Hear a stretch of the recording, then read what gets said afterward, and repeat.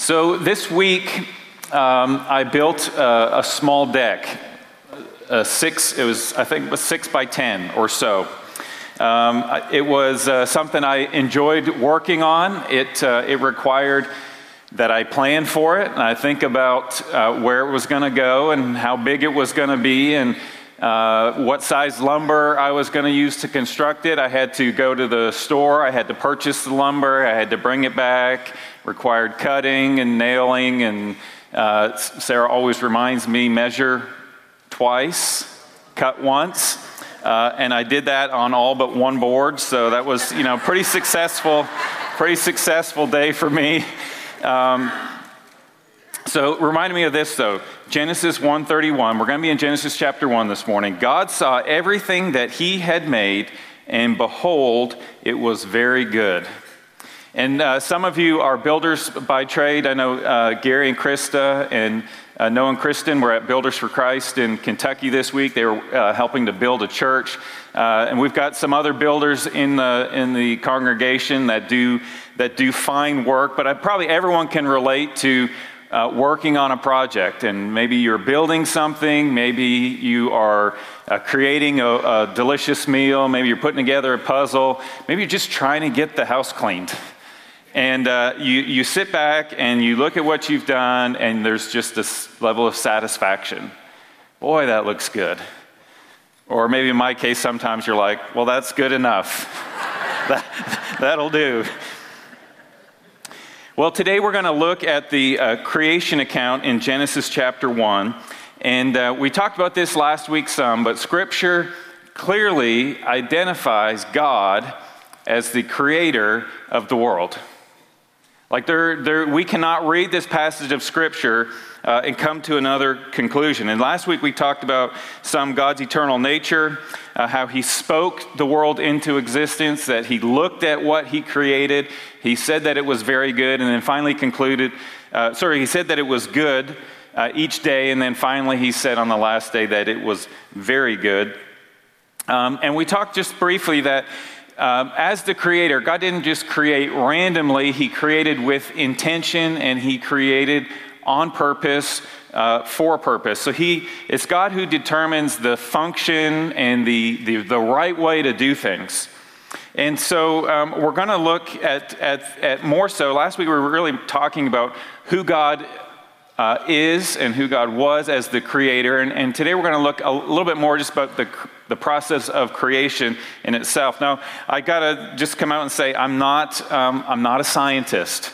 Okay, so we're not going to focus on the science this morning. We're going to focus on what God's Word says about creation, although we will mention some of the science because it is relevant for us today, particularly as we come and go and have conversations with people who would probably disagree with what I'm going to present from the Scripture this morning. And so I also want to just say I understand that across our country and even here in Union County, the majority of science teachers will teach evolution to your kids and to your grandkids, not as a theory, but as scientific fact. That's where we are now. It's not taught as a theory anymore. I spoke with one of our high school teachers this week, and they said there are a few, maybe 20 or 25% of our teachers in middle school and high school, Union County, will teach evolution. Evolution is required to be taught, so that maybe 20 or 25% will say this is a theory. The rest, even in Union County, which we're in a very conservative area, will teach evolution as fact. And so we're going to look at Scripture and just see what Scripture says about it. But we have to do this. As people of faith, we have to hold to the teachings of Scripture as being true. If we can't take what Scripture says about creation as true, then why would we consider what God says about the people of Israel crossing the Red Sea as being true? Why would we consider the fact that David defeated Goliath as true? Why would we believe the account of Jesus feeding the 5,000, or even why would we believe that Jesus rose from the dead? If we're going to pick and choose, then who determines what we'll pick and choose is true. So we're going to talk about it this morning. And as I was preparing for this, I was reminded of when I was a youth pastor. One of the things we tried to do during the month of February was talk about relationships with the kids. And one of the things that Sarah and I observed the first couple years we did this, was that by the last couple of weeks of the month, a lot of the kids, particularly the ones who drove themselves to Wednesday night, they stopped coming. So they would come to the first couple weeks on relationships, and then the last couple, they wouldn't come anymore. And so we were discussing between ourselves, and we discussed with some of the other small group leaders. It's so good to have, I'm going to pull a Pastor Jerry. Robin and Woody are with us this morning.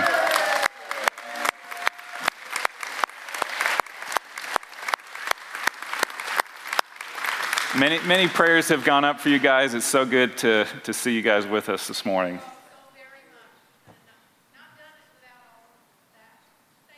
Yeah, our God takes us through every situation. Amen. So we were discussing, okay, how are we going to handle this? Because we believe these are important. It's important to know what God says about relationships, especially for our high school students.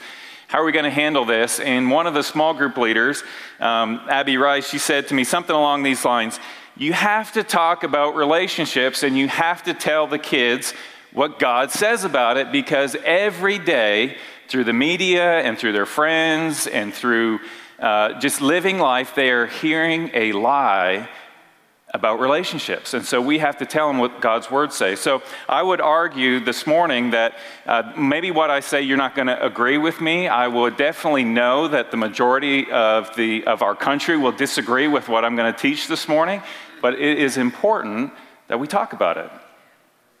So Bob Deffinbog, he says this: there are only two viable options as to where Genesis 1, verse 1, God created, in the beginning, God created the heavens and the earth, and really the rest of the Bible came from. Either it was a product of a human author's imagination, or it is divinely revealed truth. If it is the former, just human imagination, then we should value it only as a work of antiquity on the same level as other ancient texts. If it's the latter, divinely revealed truth, we must come on bended knee, willing to hear and obey, as it is an authoritative word from God. And so this morning we're going to look at it as the latter, divinely revealed truth. So let's just read the first 5 verses of Genesis chapter 1 together. In the beginning, God created the heavens and the earth. The earth was without form and void, and darkness was over the face of the deep. And the Spirit of God was hovering over the face of the waters. And God said, "Let there be light," and there was light. And God saw that the light was good. And God separated the light from the darkness. And God called the light day, and the darkness he called night. And there was evening, and there was morning, the first day. So these first 5 verses describe the first day of creation. Verse 2, I would say, was best understood as sort of a parenthetical statement. God created the heavens and the earth, and in verse 3, he starts to explain how he did it. But in verse 2, he says, God created the heavens and the earth was without form and void. The earth was empty. It was formed, but God needed to fill it with his creative work. And so starting in verse 2 through the end of the chapter, God's creative work is described. And just I referenced several other verses about God as creator last week, and so just a couple more for you this week. Jeremiah 32, verse 17. So these are other authors in the scripture writing about God as creator. It says, "Ah, Lord God, it is you who have made the heavens and the earth by your great power and by your outstretched arm. Nothing is too hard for you." Why didn't we sing about that this morning? Nothing is too hard for our God. Revelations 4:11, "Worthy are you, O our Lord and God, to receive glory and honor and power, for you created all things, and by your will they existed and were created. So this is our first observation. The Bible teaches that God created the world.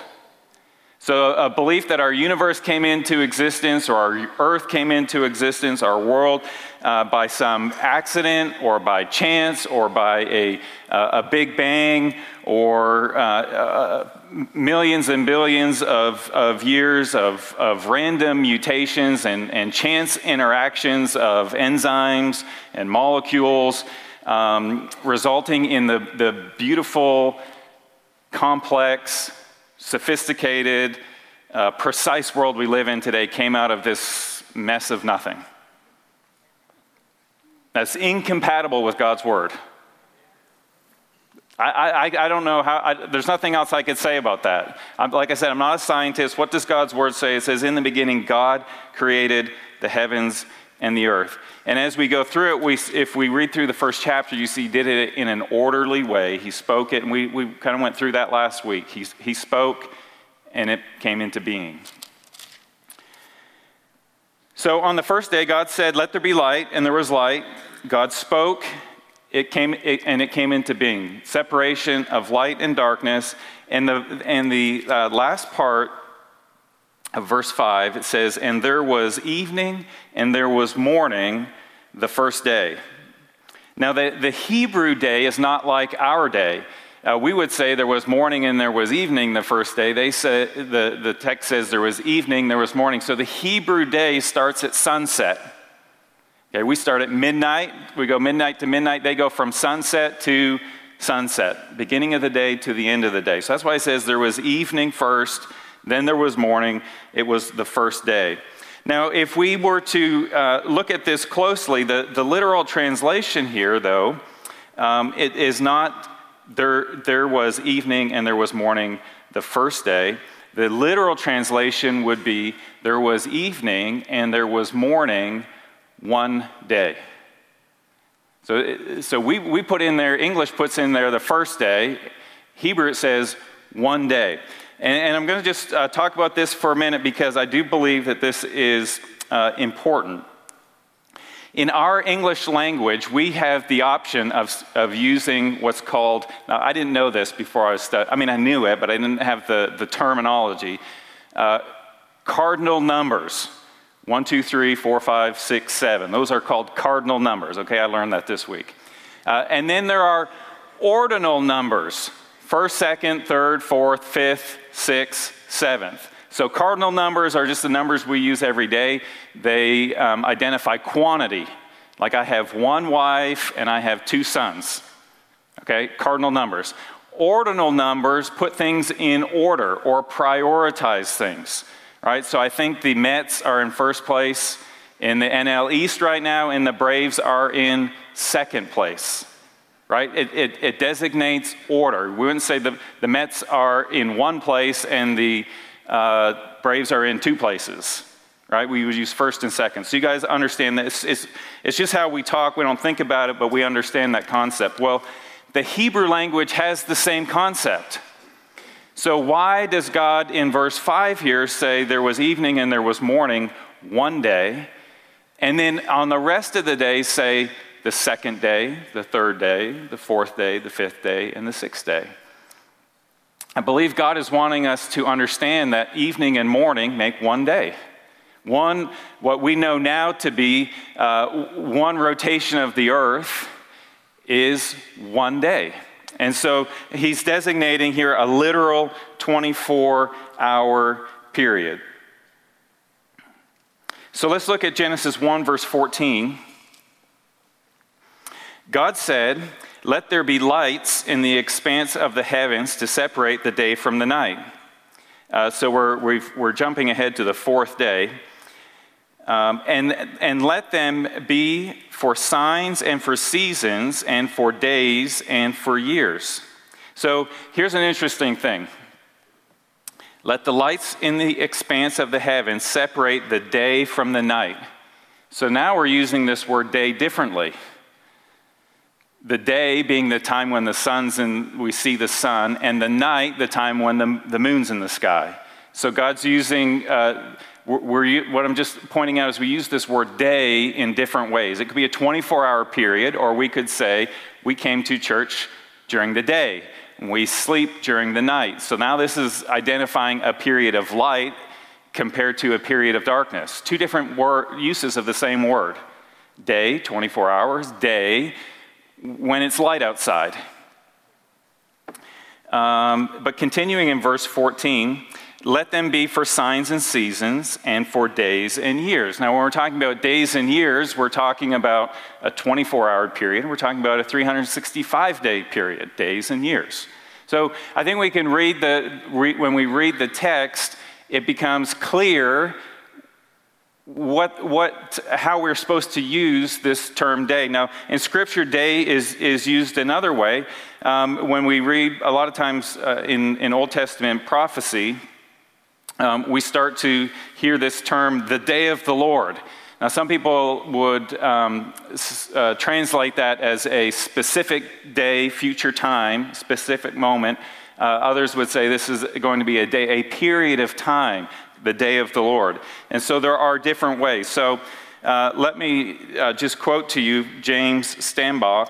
He writes, the context determines which of these is intended by the writer. The use of a number with the word day is very illuminating. This combination occurs 357 times outside of Genesis chapter 1. So after Genesis chapter 1, 357 times the word day is used and there is a number associated with it. The combination is used in 4 different ways, but each time it is used, it must mean 24-hour periods of time. Okay, so Genesis chapter 1, again, verse 5, there was evening, there was morning, one day. Okay, it's like a grammar lesson. Why are we doing all this? Well, many Christians will believe that, yes, God created the earth, but yes, it is millions of years old, and there's different viewpoints. We'll touch on a couple. And so the question is that what the Scripture is saying? We've talked before exegesis versus eisegesis. Are we reading the text and allowing it to inform us how things are, or do we have an idea of how things are, and so when we read the text, we make it work for us? So I believe there are a couple ways that Christians try to make the text work for them. One would be called the gap theory. This proposes that in Genesis chapter 1:1, God created the heavens and the earth, and Genesis 1:2, that there's a gap in there, an unaccounted for period of time that was either millions or billions of years long. And so in Genesis 1:1, God created the heavens and the earth. That included plant life, that included animal life, and possibly even what they call pre-Adamic or pre-Adam men and women. And the earth was formless and void. So there was this period of time, and then God judged that world possibly with an ice age and wiped it all out. And now starting in verse 2, we are learning about the recreation of the world. And again, it's not my point of view. I'm trying to do it justice just in a brief moment. And so there's a variety of different ways that people believe that period of time could have happened, but it is called the gap theory. So you say to yourself, okay, well, how would you even come up with that? Like, where in the text does it even indicate that that's a possibility? And so I'm trying to be fair. Verse 2 says, the earth was without form and void. It is possible to translate that sentence, the earth, instead of saying was, the earth became without form and void. That is a possible translation of that Hebrew word. Now, I'm not a Hebrew scholar, but I would just say this. Over hundreds of years and hundreds of Hebrew scholars that have studied God's word and come together into teams and as individuals and translated God's word from Hebrew into English in a variety, many different translations. To my knowledge, they all say the earth was without form and void. None of them actually translate it became. It's a possible translation. They look at the text and say, this doesn't really look like it fits there, and so we're going to translate it, the earth was. And so there are several other reasons why someone would believe in a gap theory, and we're not going to go into that detail. I don't think the other reasons even probably, in my opinion, have less merit than that one. So, but that is a viewpoint that people would believe. Now, there is another viewpoint, the day-age theory, and this can go a couple of different ways. One would be that each day of creation represents an age of time. So each day actually represents an age, millions of years.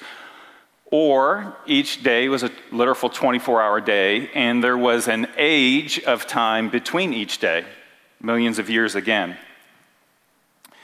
So this allows for the what scientists would observe as evolution, and it's kind of an interesting viewpoint because an evolutionist would say there's no room for creation in the evolutionary theory, and a creationist would say there's no room for evolution in God's teaching of creation, and yet some do try to put the two together and say, I believe in God as the creator.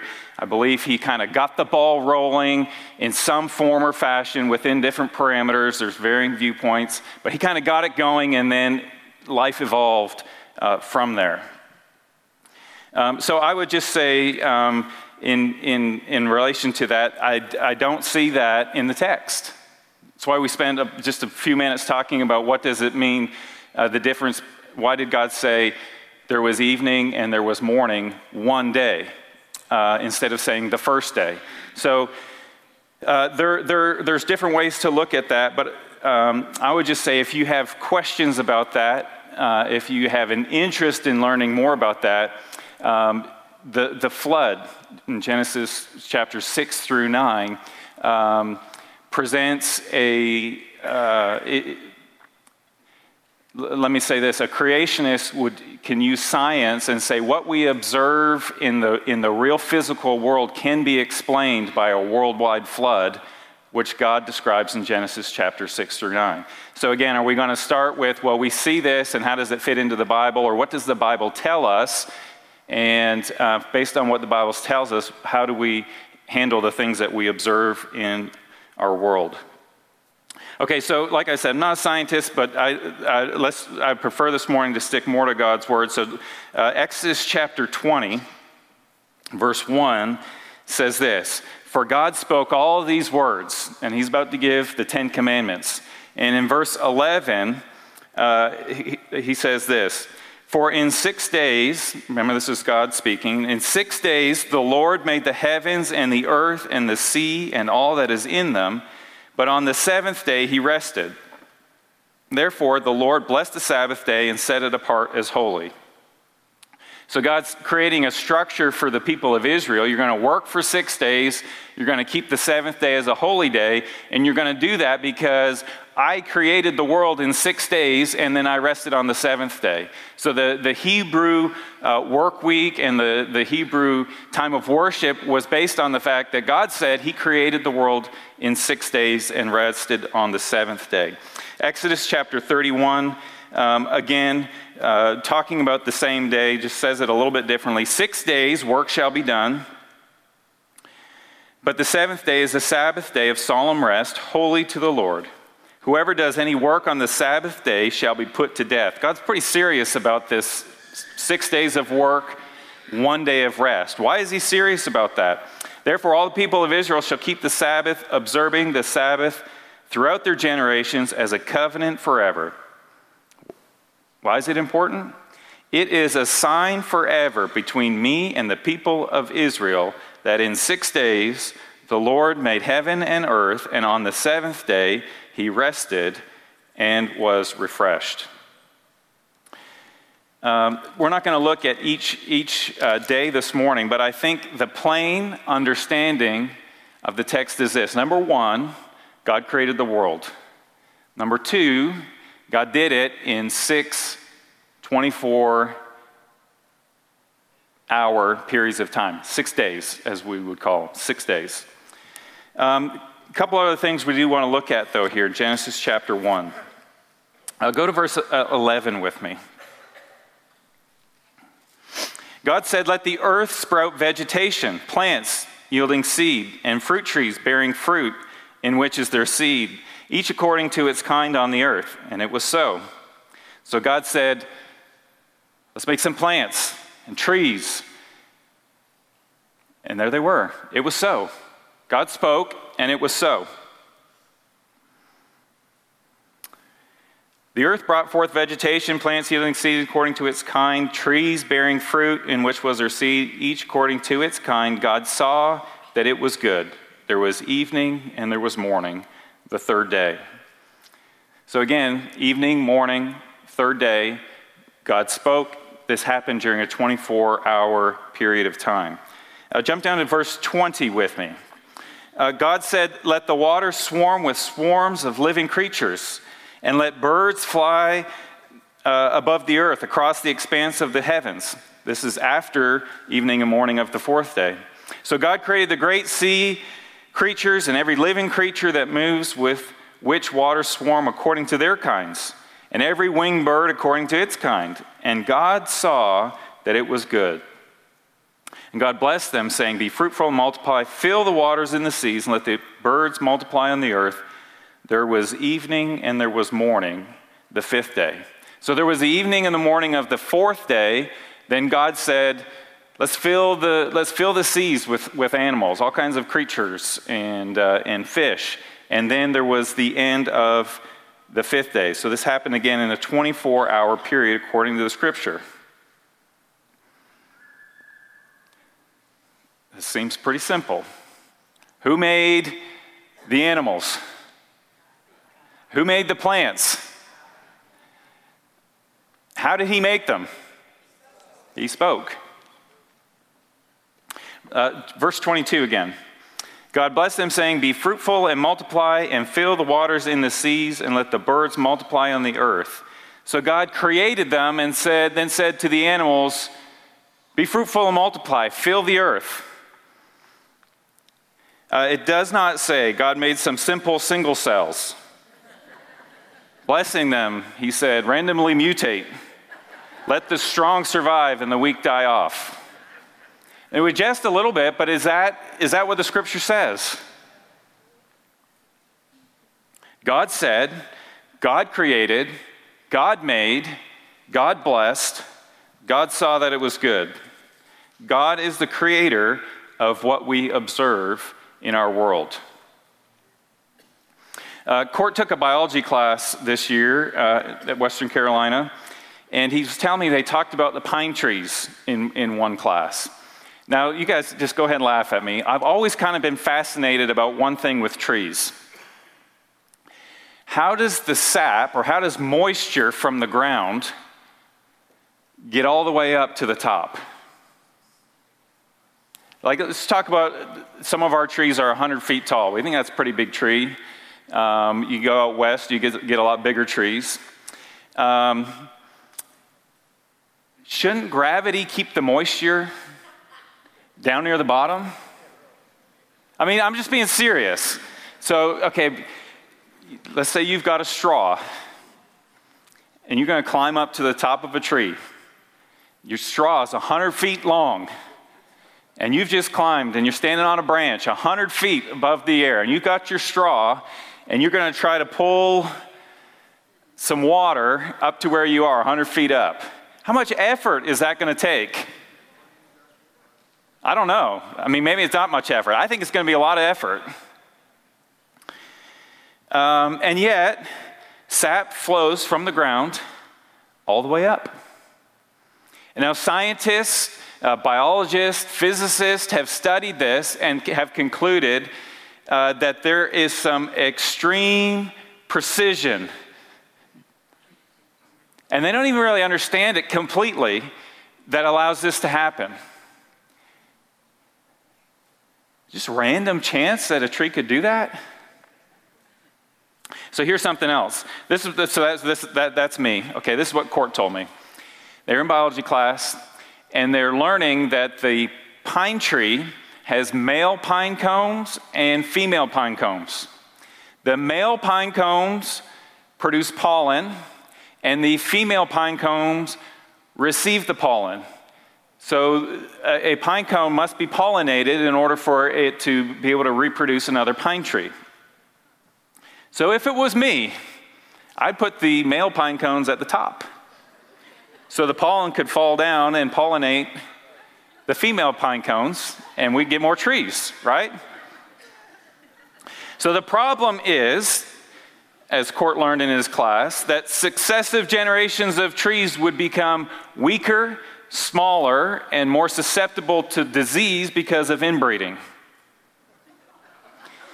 So over millions of years, the pine tree has evolved so that the male pine cones are on the lower branches and the female pine cones are on the higher branches. And so that when the wind brings the pollen out of the pine cones, which we've all experienced here recently, by the time it gets high enough to pollinate a female pine cone, it is over by another tree. And so there's cross-pollination that happens. Random chance? Or did somebody design this tree this way so that they would be strong and reproduce and continue to grow big pine trees? It's called the argument of intelligent design. There's many scientists who would not believe in the God of the Bible, but they would say, there's somebody out there that was pretty smart, or something out there that intelligently designed, and we're talking about a tree. We're not talking about an animal. We're not talking about a human being. How much more complex are we than a tree? The argument of intelligent design says something that has elements of design must have had a designer. So let me just quote. A lot we hear, especially your grandkids or your kids, or we've got some young people here. You're going to hear in school all about evolution. Let me just share with you some quotes from some evolutionists. Not God-fearing, God-believing people, but people who believe in the Big Bang or other forms of evolution. Sir Arthur Keith, he was chosen. Darwin wrote The Origin of Species, so 100 years later, they were writing another book on it, and this fellow was asked to write in the preface. He says, "The conclusion I have come to is this: the law of Christ is incompatible with the law of evolution. Nay, the two laws are at war with each other." In another place, he's quoted as saying this: "Evolution is unproved and unprovable. We believe it only because the only alternative is special creation, which is unthinkable." James Tremble, he's a physicist. I believe he's still alive. He says this: "If I were a religious man, everything we have learned through science in the last 20 years would tell me that we are unique and special in God's eyes. Instead, what I will say is that what we have learned shows us that it matters a great deal what actually matters to us." I'm not sure what he means by that, but I do know that he doesn't believe in God. But if he did, he would look at creation and he would say, man, God must love us. Richard Lewontin passed away last year, an eminent Harvard biologist.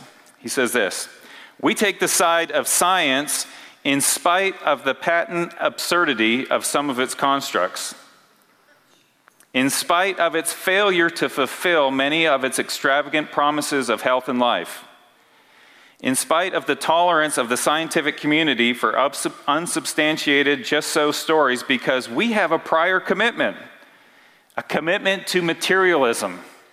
And by materialism, he means this idea that if something exists, it can only exist in the physical world. What we can see and touch and feel and taste, that's it. There is no God, essentially, is what materialism would say. We have a commitment to materialism. It is not that the method and institutions of science somehow compel us to accept a material explanation of the phenomenal world, but on the contrary, we are forced by a priori adherence to material causes to create an apparatus of investigation and a set of concepts that produce material explanations, no matter how counterintuitive, no matter how mystifying to the uninitiated. Moreover, that materialism is absolute, for we cannot allow for a divine foot in the door. Harvard biologist.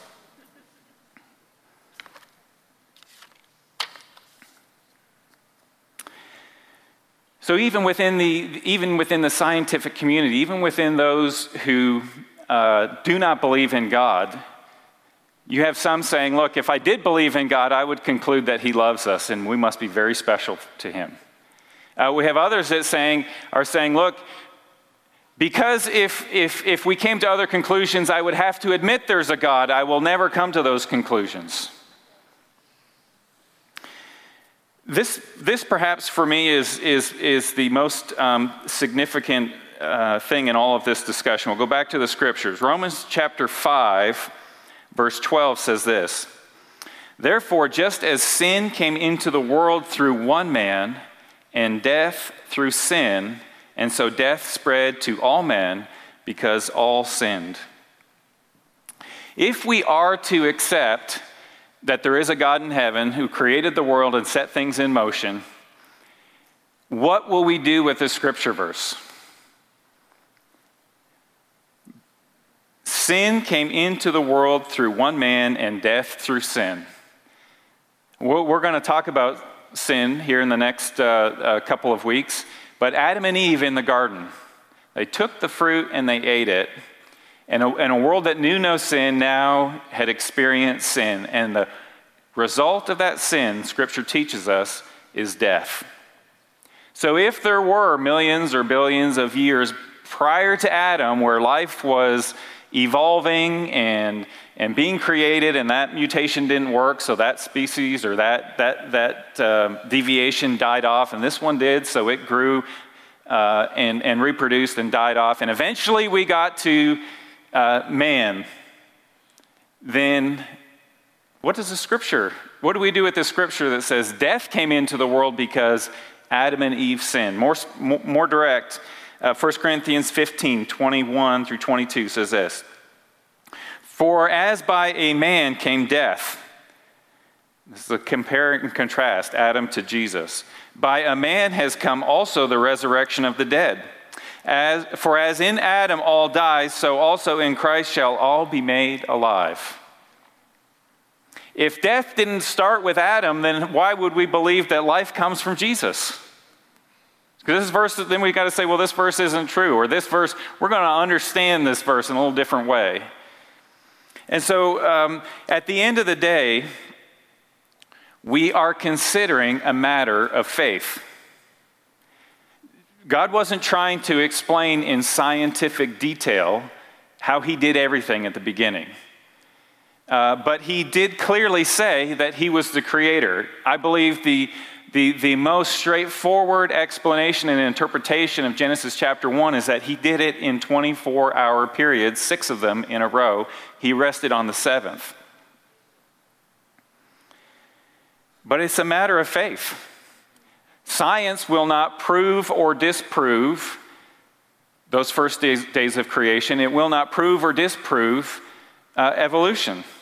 It is a matter of faith. Always has been and always will be. Hebrews chapter 11, verse 3 says this: "By faith, not by proof, not by science, but by faith, we understand that the universe was created by the word of God, so that what is seen was not made out of things that are visible." Okay, so a lot of information this morning. I mean, not even scratching the surface of the things that we could talk about in relation to these things. I think the important thing is we must, in these conversations, we must start with God's Word. What does God's Word say? And then how do we understand our world around us based on what God's Word says? If we start with our world around us and then go to God's Word and say, I think this is what our world tells us, does God's Word confirm that? Or can come up with an interpretation that allows me to bring on both. It's the wrong starting point. We start with Scripture, and then we go to what we see around us and say, okay, what is our world telling us? And there are many creation scientists that will have great resources online that will help you with that understanding. What difference does it really make? I think there's a real important thing here, that if death came into the world before Adam, then what do we do with these verses in Romans and 1 Corinthians? And we question whether our salvation then is really true. But I think there's this. We can take great comfort in knowing that God loves us. I mean, many in here this morning have even moved to Blairsville because they just love the beauty of the area. And I think that's the physical beauty of the area. I think it's the beauty of the people of the area too, but they're both going to be God's creation. We take comfort in the fact that God's with us, that He saved us, that He adopted us into His family, that He will see us through every situation like Robin and Woody have experienced here recently. We take comfort that He has an inheritance for us, that there is hope for us, that there is a future for us. He said to Jeremiah, "Before I formed you in the womb, I knew you." David wrote, "You formed my inward parts, you knitted me in my mother's womb. Your eyes saw my unformed substance, in your book were written, every one of them, the days that were formed for me, yet there was none of them." God saw each one of us before we were born. He created us in our mother's womb. He cares for us. Can we believe if he did that for us, can He not do that for the world? Like if these passages are true for however many, 6 or 7 billion, 8 billion people on the earth. I mean, the earth has just happened to get here, but boy, He cares about the people who live on it. No, God cares about all of it. He created it with purpose. He created it with intention. It's what His Word says. It's what we can observe. And boy, if it's not just about me, if it's about the world, doesn't that just make our God that much bigger?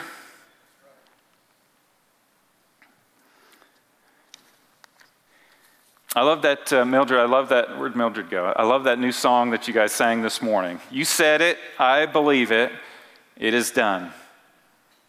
Can we read Genesis 1:1 and say that this morning? You said it, I believe it. It is done. It might not make you the most popular person in your circles. You might even experience ridicule for holding to some sort of simplistic, naive view of the beginning of time. The man that brought his son to Jesus, asking Jesus to heal, he says, "If you can." And Jesus says, "If I can?" And the man said, "I believe. Help my unbelief." Heavenly Father, we come to you this morning recognizing that in some of these matters we believe and we need help with our unbelief. As humans, we want to explain everything. We want to know. We want to understand. We can lack faith sometimes. Well, if you can't explain it to me, then I won't believe it. And yet, at the same time, we sing this morning that we believe in a miracle-working God. Lord, we believe. Help our unbelief. Lord, help us to have confidence in your word. Help us to have confidence in you as the creator of the universe. Just talking about the world, the earth is such a tiny little speck of all in which you created. And yet as we look into the beauty of your creation, we do see that you love us, that you care about us, that we are special to you. God, I pray that as we come to you this morning, as we come to you this week, we have hurts, we have cares, we have concerns. We have needs and we have wants. Lord, I pray that we would come to you believing that you're the creator of the world. And if you created this world and if you set this world in order, if that you had a purpose and intention when you created the world, that you've got a plan for us too. And so, Lord, I pray that as we close this morning,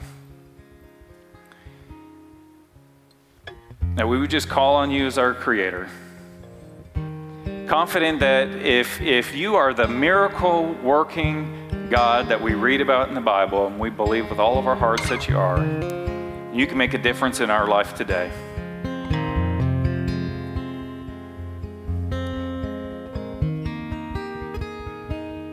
I just encourage, if you're here this morning, whatever care you have on your heart this morning,